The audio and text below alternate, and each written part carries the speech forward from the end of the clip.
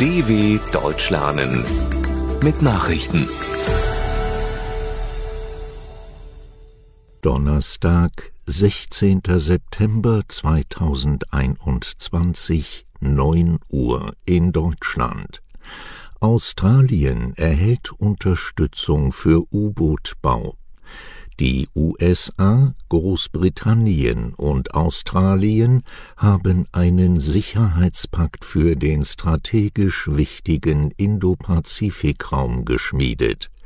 US-Präsident Joe Biden, der britische Premier Boris Johnson und sein australischer Kollege Scott Morrison stellten die neue Partnerschaft in einer gemeinsamen Videoschalte vor. Im Rahmen des Pakts soll Australien Technologie zur Verfügung gestellt werden, um selbst nuklear betriebene U-Boote bauen zu können. Mit Atomwaffen bestückt sollen die U-Boote aber nicht werden, wie die Staatsmänner der AUKUS genannten Dreierallianz ausdrücklich betonten. Frankreich schaltet IS-Anführer aus.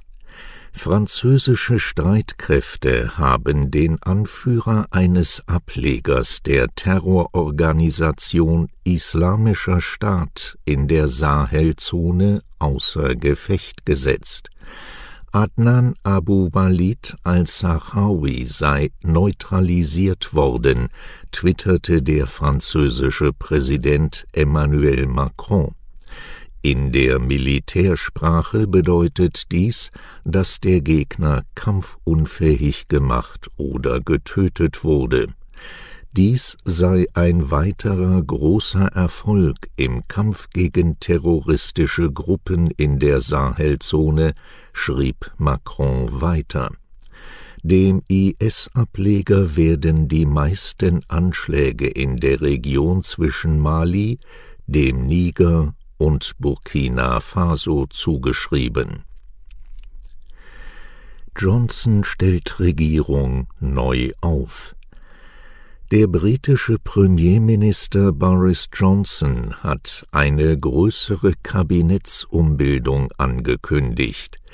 Der bisherige Außenminister Dominic Raab wechselt ins Justizministerium und wird zugleich Lord Kanzler. Seine Nachfolge soll die bisherige Handelsministerin Liz Truss antreten. Die 46-Jährige hatte nach dem Brexit mehrere internationale Wirtschaftsabkommen verhandelt.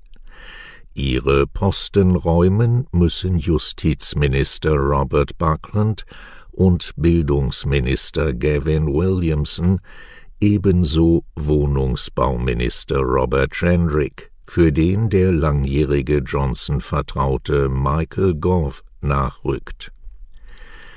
Tausende protestieren in El Salvador gegen Präsidenten Bukele. Tausende Menschen haben in El Salvador gegen die Regierung des autoritär regierenden Präsidenten Nayib Bukele demonstriert.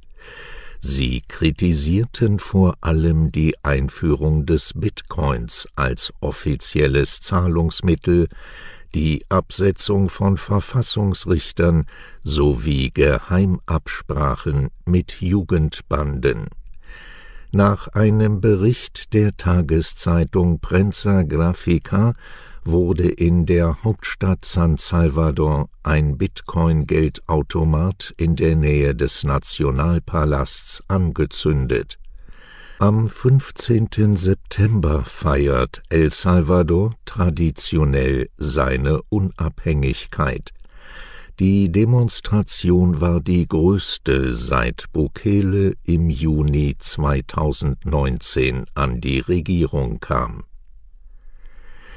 Großalarm an Synagoge in Nordrhein-Westfalen.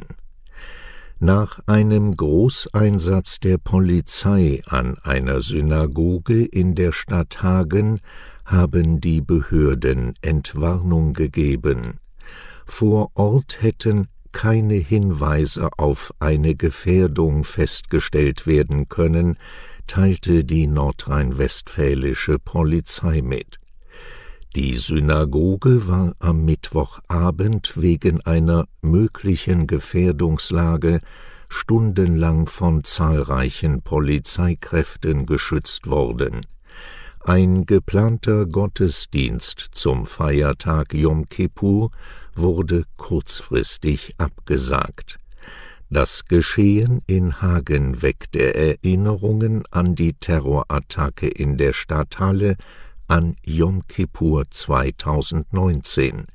Damals waren 2 Menschen getötet worden.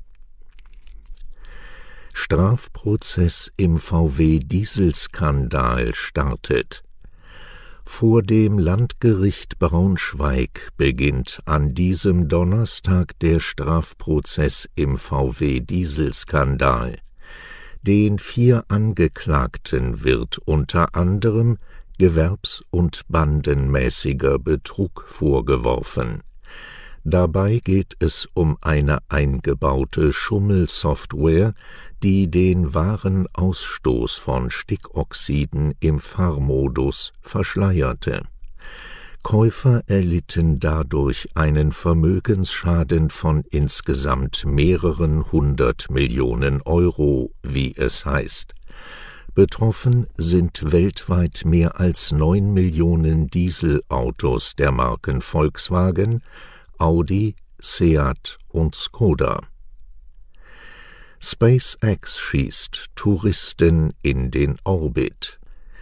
Erstmals sind 4 Laien alleine zu einem mehrtägigen Ausflug ins Weltall aufgebrochen.